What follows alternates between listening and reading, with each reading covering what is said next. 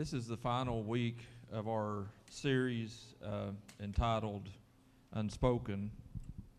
We're talking about biblical prayer and learning what the Bible says about prayer and how we ought to pray, how God intends for us to pray, and that prayer changes things.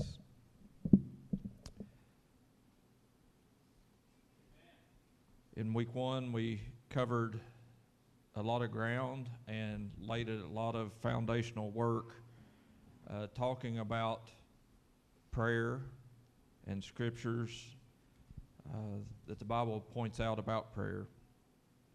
Look at your neighbor and say, I believe prayer changes things. So by verbalizing that and saying that and stating that and making it a statement of your belief system, we need to and we ought to act that out in our lives.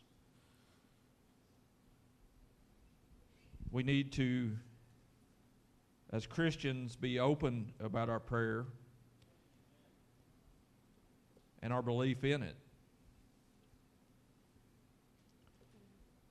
The world we're living in, the culture is changing all around us almost on a daily basis.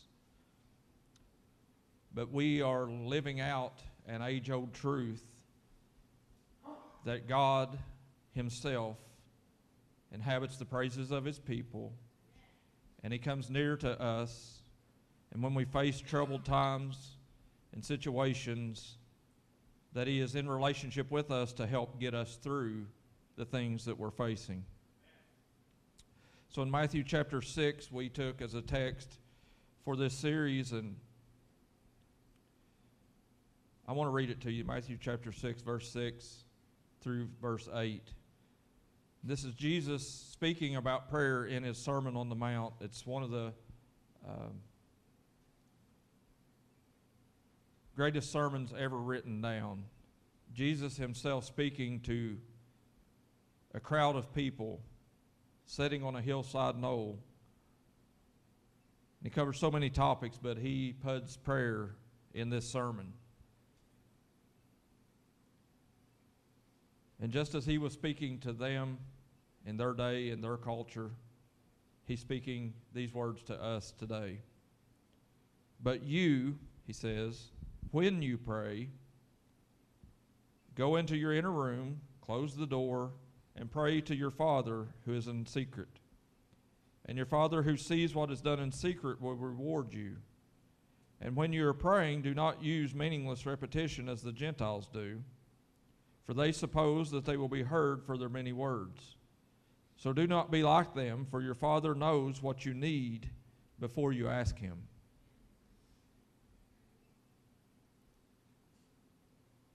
How many is glad that He knows you better than you know yourself? That He's intimately involved in your life. He's watching over you. He put His angels in charge over you. He is protecting you. He is leading you on the paths of righteousness for His name's sake. I'm so grateful that God knows better what I need than I even know myself. And we need to lean on that. Because Jesus Himself, even though He's preaching this sermon to a crowd of people, later on, Jesus, in the last hours of His life on this earth, found Himself in a situation where that He didn't want to leave. That He had came from heaven as God Himself, took on the form of a human being, was born of a virgin, lived a childhood, loved His parents, made friends, loved His family. And when He knew it was coming to an end, He was saddened. Jesus had saw what death meant to those that it left in its wake. He had stood at the tomb of His friend Lazarus, and He saw Lazarus' sisters weeping and wailing and crying, and they even blamed Jesus that you came and you came too late. How many knows Jesus is never late? He's always on time because his time is perfect. But as these sisters were there and they were so grieved, and the hurt and the pain that they were enduring, they didn't like very much. And as they stood there that day, Jesus saw the pain of Lazarus' death and what it had meant to those that loved him. And as he sees this pending doom upon his own life, and he knows that his hours are numbered, and he asked his friends to go up on the hillside and pray with him, his closest friends, his inner circle.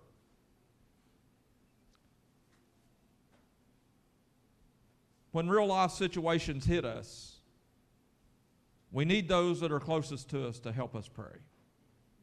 Amen? Because there's times in our life when we face things that are battles that seems daunting or unfathomable, or I can't get through this. We need those around us to be there in our corner with us in those darkest, deepest hours of our life. And Jesus invites these 3 disciples of his to go up on the hill with me to pray. And as he's praying, I wonder if he thought back to this sermon where he told them, when you pray, pray to your Father. So when we pray, Jesus taught his disciples that time to start out the prayer with, Our Father, which art in heaven, hallowed be thy name, right? So he taught them how to pray to the Father. So Jesus, in this situation, I'm sure, begins his prayer with Heavenly Father. And it says that his grief and his anguish was so burdensome upon his psyche, and what he was traumatized by knowing that this pending death was coming.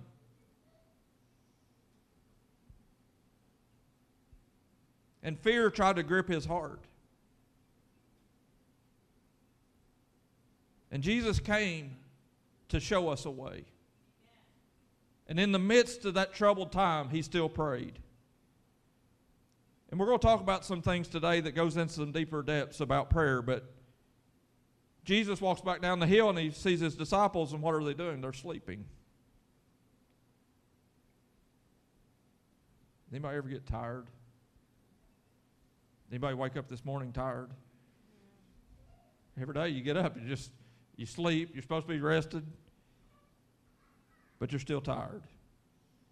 Jesus tells them, couldn't you stay up? Couldn't you stay awake? It says that his sweat became as great drops of blood. That literally he was in so much anguish. And there's physical conditions that happen where that you can literally sweat blood. And as this is happening, he's still crying out to his Father. He said, if you can, let this cup pass from me.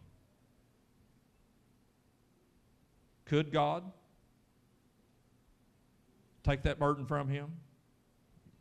I think he could. But in the center of God's will, this pain and this anguish that was happening was intentional so that all humans could be set free from sin. So sometimes when we pray, are we praying for what's the easy route, or are we praying for God's route? And even though it may seem like we're enduring some pain, it may seem like the situation is too much to bear, it may seem like this is too much for me to handle, we need to pray like Jesus did. If it be your will, let this cup pass from me. Take this burden from me. But then he ends and says, it's not my will, but thine be done. So at the end of the day, our prayers should always be, God, if it be your will. And it's not easy. Life is not easy. Can somebody say amen? Amen. Life is tough. But God is with us through those storms. Sometimes he says, peace be still. And sometimes, he's there and you see him come walking on the water another time when out in the middle of the storm. But when we pray, last week we talked about simple prayer. And I appreciate all the people that put out there, it's complicated. And so many posted it that brought attention. And hopefully you've used that this week to let people know praying is simple. Praying is not hard. Praying is not something you have to learn how to do. Praying is talking to God.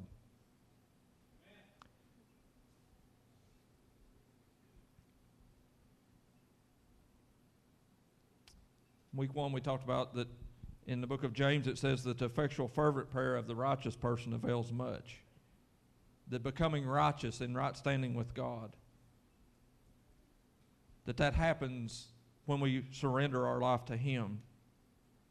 Our righteousness, the prophet said, is as filthy rags. I can never become so righteous in my own actions, my own ability to control myself, that makes me in right standing with God. It's only through and by the blood of Jesus that I'm sanctified and I'm set free from the burden of sin. The only way to heaven is through and by the name Jesus. It's as simple as that. It sounds too simple. But that's what God intended. The whole Old Testament was set up with 600 plus laws that He put out that people had to live by in order to try to earn their righteousness. But they all fell short of the glory of God. Just like when we try to clean ourselves up before we come to church, and we'll say, well, when I get my life straightened out and I'll get everything set in order, and I'll go home and fix this, and I'll go home and fix that, and then I'll come to church.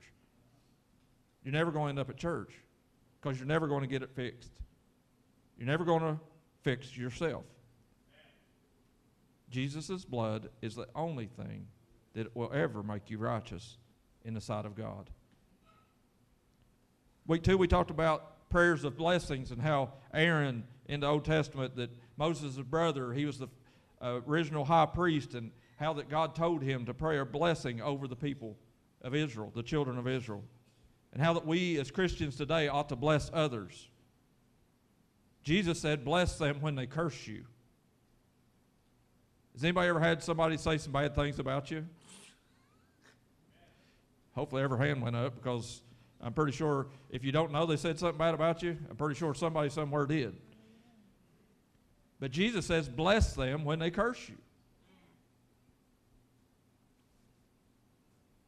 It's the great equalizer.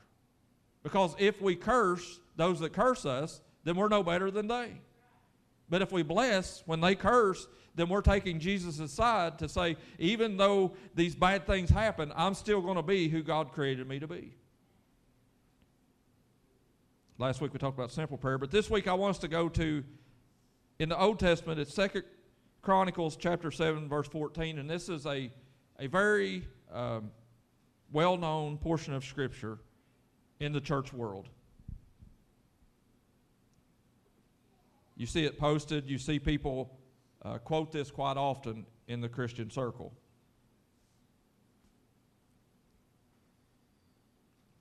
Second Chronicles chapter 7, verse 14 says, then, if my people who are called by my name will humble themselves and pray and seek my face and turn from their wicked ways, I will hear from heaven and forgive their sins and restore their land. My eyes will be opened and my ears attentive to every prayer made in this place. For I have chosen this temple and set it apart to be a holy place where my name will be honored forever. I will always watch over it, for it is dear to my heart. As God is speaking this and initializing this to the children of Israel, I have called you to be my children, if my people. Don't you love it when you end up around your family and you know they love you and they know that they want what's best for you, and you can look at them and say, this is my people. Amen? I love my people. God is saying, if my people. He called them into His family. If my people. who are called by my name. So he sets out these 4 conditions in this text to say the things we need to do to get him to hear. First off, if my people, which are called by my name, will humble themselves. God does not like a prideful look. Amen? Rick was telling me last weekend at the Back to Church event before the service began, he had been listening to a preacher that morning, and the preacher was preaching on, in Proverbs it says, people always say pride comes before a fall. But literally the scripture says a haughty spirit becomes before a fall.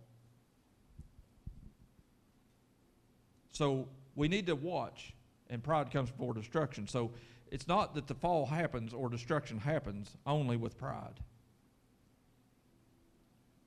Pride is thinking of ourselves more than we ought to think.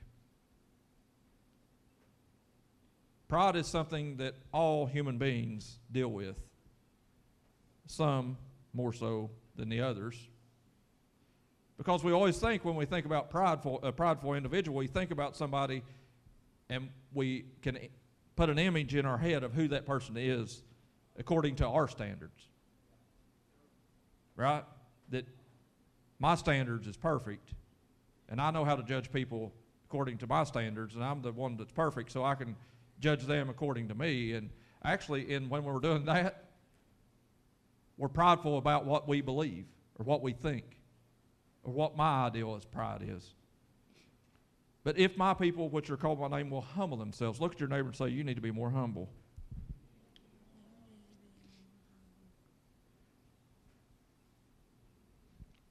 So the word humble in Scripture actually means to have a modest opinion of oneself. To have a modest opinion of oneself. So if I want God to hear me, I need to humble myself. How am I going to do that? As I stated a minute ago, can you perfect yourself in your own power? No. You know how to humble yourself? Ask God to humble you. Come on, somebody. God, humble me. My neighbor just told me to humble myself. I can't do it, so I need God's help. So we can pray for God to humble us. Heavenly Father, come and humble the people of the bridge.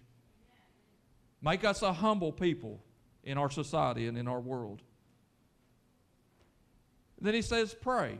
If my people, which are called by my name, will humble themselves and pray. So prayer alone isn't the answer to getting the answer from God. Humility should precede prayer. It's not about having to bow our head or close our eyes or kneeling. It's not the position of our body. It's the position of our heart. So as I humble myself and I come to God and I'm praying for situations or something going on or troublesome times or whatever is happening, and I'm praying about these situations, or I'm praying for my neighbor, I'm praying for those that are afflicted, I'm praying for those that are sick and afflicted among us. As we're praying, as we humble ourselves, we're humbling ourselves when we come to God, because we know I can't fix this for them or for myself. We need your help. So in prayer alone, you're already humbling yourself that God is the only one that can help. The psalmist said, I know where my help comes from. The maker of heaven and earth. I look to the hills from whence cometh my help. We need to look up to God and humble ourselves and not have a more boastful opinion of ourselves than what we ought to have. So humble ourselves and pray. Another and.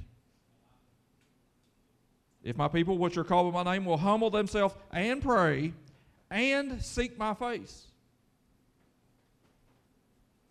How do we do that? How do we seek God's face?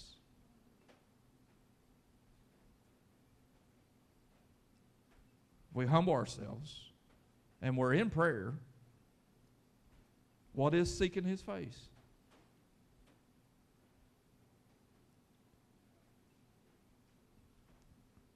Isaiah the prophet said, I see the Lord. He's high and lifted up, and His train fills the temple. When we see God, we see a world and we see a place of perfection. When we look up to Him and we humble ourselves and we're praying and we seek His face, we're saying, God, show me who You are. Show this world Your power that You have to defeat armies. Amen? When the Old Testament prophet was there and he had his understudy with him and he's looking and they was out there in the midst and the battle was getting ready to happen and it looked like all odds were against them. He told him to go out and see if you see anything. I see nothing. Come back to him. I see nothing. Well, you need to go back and look again. And he comes back and he says, I saw a cloud the size of a man's hand. And then he prays that God open up his eyes so he can see. And as he looked around that valley and he looked up on those hillsides and he looked at the top of the corners, he saw the angels of the army of heaven surrounding and encamped around about them. What if we could see into the heavenlies, into God realm, where that we can see and know I've got some help and there's angels that are encamped around about me? Why? Because God, when we seek His face, we will see things as though He sees them. When you're in the midst of your situations and it seems like gloom and doom and it seems like despair, look up, because your help is coming from somewhere other than yourself. As you're humbling yourself and you're praying and you're seeking God's face,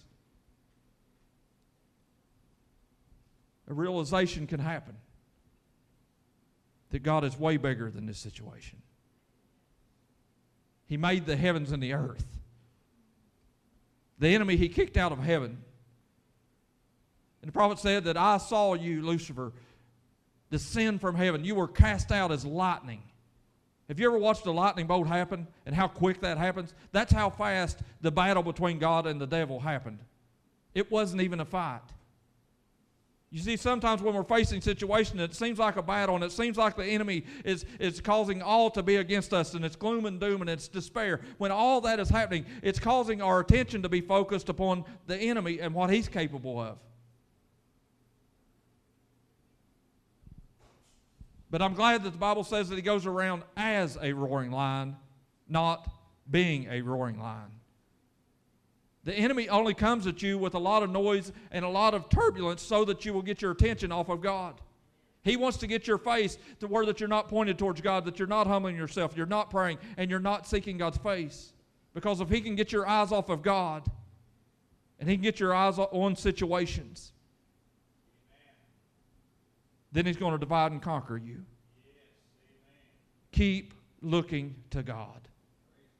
In the midst of trouble, in the midst of pain, in the midst of situations, in the midst of bad accounts from a physician, or in the midst of a bad news from a doctor, guess what? I'm looking to God. Amen. And some people will say, well, that's foolish. Well, why are you even putting your hope in that? And there's no way out. Guess what? God is our great physician. Amen. He says, I am the God that healeth thee. Healing comes from God. Amen.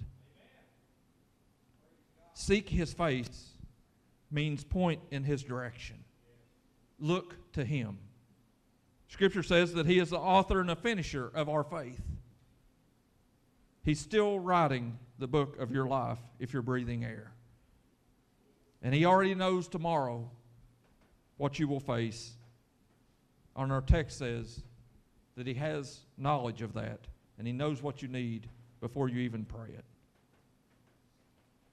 So if my people which are called by my name, everybody say, humble themselves, and pray, and seek his face, another and turn from their wicked ways.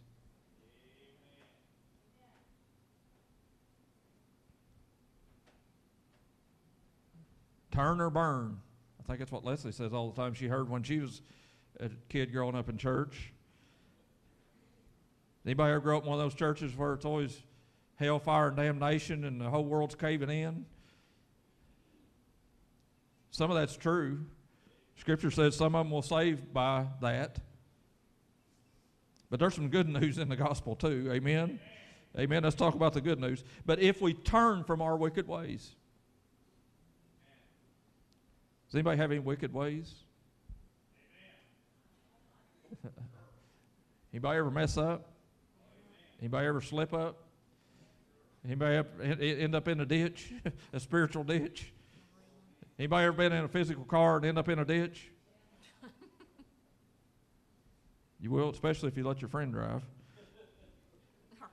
And when you do that, you can sit there and you can put it in a different gear, and you put it in reverse, and you put it in forward. And the more you spin, what happens? The deeper you dig yourself. You need a wrecker. Amen? That's what turning from our wicked ways is. Stop spinning your wheels. Get your foot off the gas of life. Amen? Slow down a minute. And say, I'm turning, God, this over to you. When I turn from my wicked ways, I'm turning from my situation, I'm turning from my fear, and I'm pointing myself towards God. So in doing this, these 4 things, he says, if my people will call by my name, will humble themselves, pray, seek my face, and turn from their wicked ways, I will hear from heaven, and I will forgive their sins, and I will restore their land. Amen. How many would like for God to heal your land? Amen. Where he would heal even the land. So as he's doing this, he says, my eyes will be opened and my ears will be attentive to every prayer made in this place. So when we come to church, modern day synagogue we want to call it. In our Christianity, we come to a church service. Why? To get empowered, to get bolstered for the week, and to receive God's blessing over our life for the week, and to hear God's word shared. And we walk out of this place an overcomer. How many walks out of this place on a weekly basis? You come in, maybe facing a hard week, and you walk out and say, I feel like I can tackle the world. And by the time you're traveling down the road, the enemy comes and sits down in your car and says, I can't believe you even thought that's even possible. What a fool you are. You think God's going to help you? Amen. It's how it happens. And we look around, then we watch the news, and then we see this going on or that going on, and even local news, and it might be national news, and it may be world news that we watch. Do they share good news? Not very often. Graduating class, watching a bunch of kids walk across the stage, man, that's some good news. Especially for parents, getting them out of your house. Amen. Every now and then they'll do on WSAZ, I think it is a hometown hero, right? A hometown hero. That's pretty good news. Like, wow, thank you for helping out people. They act like it's a rarity that happens. There's a lot of good people on this planet. Amen. There's a lot of good people sitting in this church. There's people that help people here. There's a lot of good news to share. But they always broadcast the bad. Well, there's a shooting on 5th Avenue, and there's a shooting on Vine Street, and there was a shooting here, and there was a shooting there, and this happened, and they burnt this, and the car destroyed, and it's just gloom and doom. God will heal our land means that he changes the news channel. That all of a sudden, the things that I've always saw the bad, there's a difference in somebody's a pessimist and an optimist, right? Which one are you? Can you judge yourself for 5 seconds? I know you like judging others a lot more, but can you judge yourself for 5 seconds and say, which one am I? So now tell your neighbor what you are. Either say, I'm an optimist or I'm a pessimist.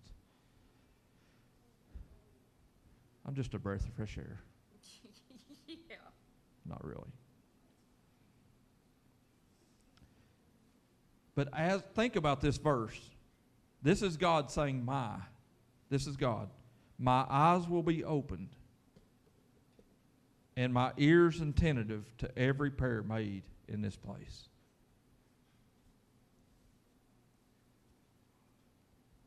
Do you pray more at home,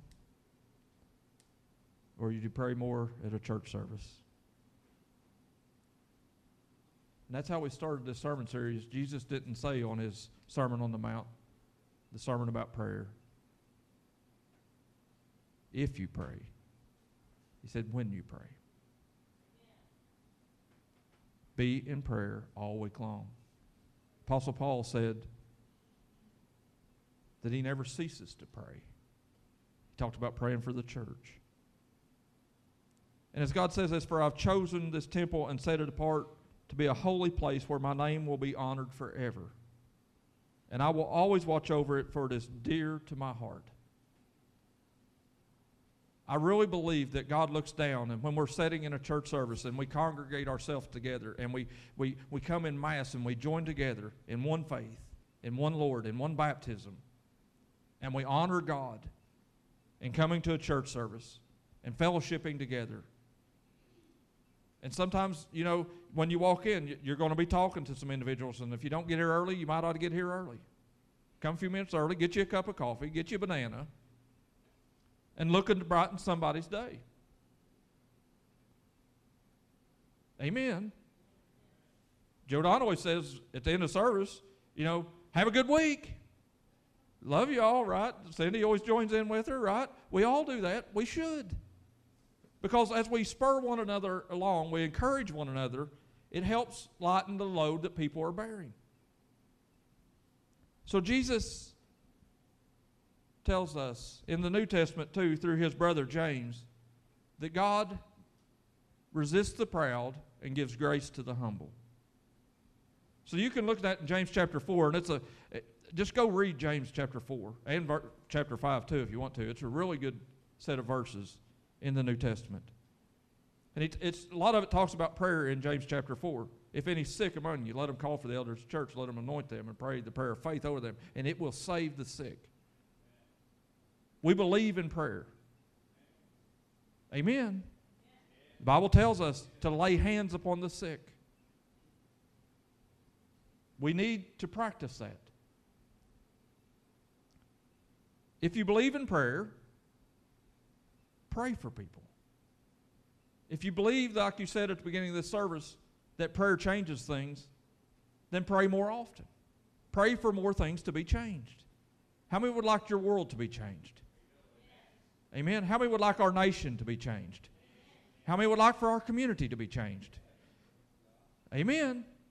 So as we do that, prayer changes things. If we believe that, let's practice that. Let's act that out, and let's continue to pray. Pray for one another. If you hear of somebody going through some situations in their life, or you hear of somebody within our church congregation that's having some issues or dealing with some things, guess what? Pray for them. Jesus is asking us as a church to be a group of prayer warriors. There are some people that's called as a prayer warrior, and I think there is a gifting of some people that God just gifts with prayer, with a prayer life that exceeds that of their counterparts. But we're all called to pray. Use your gifts that God has given you. But there's it's 11:25. Romans chapter 8.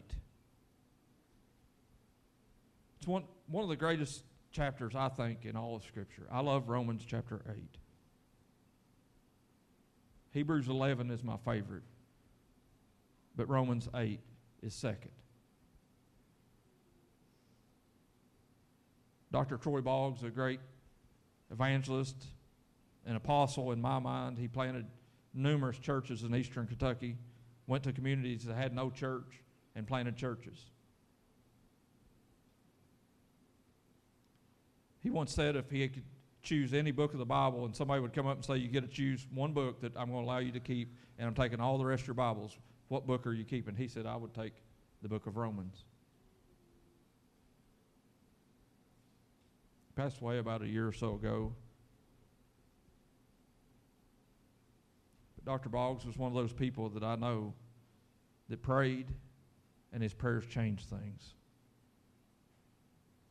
But in Romans chapter 8, it tells us that sometimes we pray and we don't know what to say. How many's ever had when real situations, I'm talking when it seems like the earth is pulled out beneath your feet and you don't even know how to pray? Everybody's ever been in a situation like that? That's what Romans 8 says. That you will pray with groanings and utterances that can't be understood. When the grief is so hard that you can't even get a word to come out of your mouth. But that pain is so deep and that hurt is so deep that all you can get out is a grunt. God knows what you're saying. He knows your heart.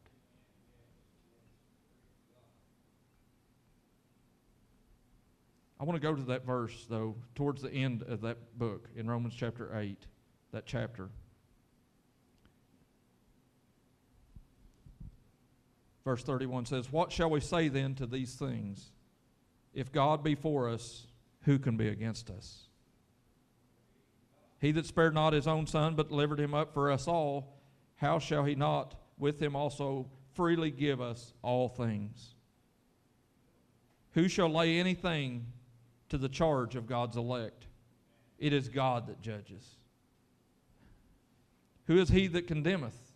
It is Christ that died, yea, rather that he is risen again, who is even at the right hand of God, who also maketh intercession for us." Intercession is prayer. Jesus, sitting at the right hand of the Father, is praying for us today. Verse 35, "What shall separate us from the love of Christ? Shall tribulation, or distress, or persecution, or famine, or nakedness, or peril, or sword? As it is written, for thy sake we are killed all day long. We are counted as sheep for the slaughter." Verse 37, "Nay, in all these things we are more than conquerors through him that loved us. For I'm persuaded that neither death, nor life, nor angels, nor principalities, nor powers, nor things present, nor things to come, nor height, nor depth, nor any creature shall be able to separate us from the love of God which is in Christ Jesus." You talk about encouraging words. What shall separate us from God? He lists out all these things. And Apostle Paul had been through shipwreck. He had been through all kinds of things. He had been left for dead. He had been beaten. In all these situations, he found himself. Guess what? Him and his buddy was sitting there in the jail cell, and they praised and sang songs to God. And they saw jail doors open. Why? Because God saw fit to let them back out on the street so they could preach the gospel. Nothing shall separate us from God. We are more than conquerors through him that loved us. I'm thankful for prayer. I'm grateful for prayer. And I'm spurring you today, pray often. Humble ourselves. Pray. Seek his face and turn from our wicked ways. I think we could all learn from these four things. And I think it applies to all of us. Some may have bigger issues and bigger things to turn over to God. Some, it may just be a small thing. But the more we do these four things, he'll hear us. And we need him to hear us. Won't you bow your head and close your eyes? Father, we thank you for this day. God, we thank you for this Unspoken sermon series. And God, we thank you for your word that teaches us how to pray. Lord, that you make us righteous because of Jesus.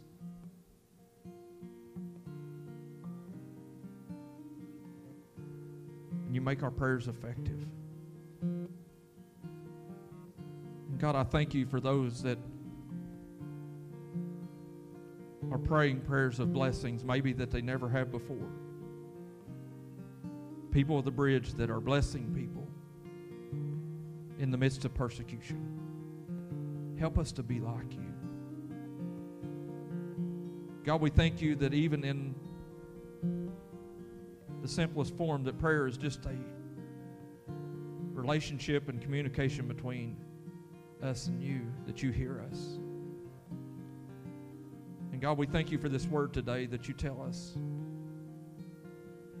that you want us to be humble, But you want us to pray.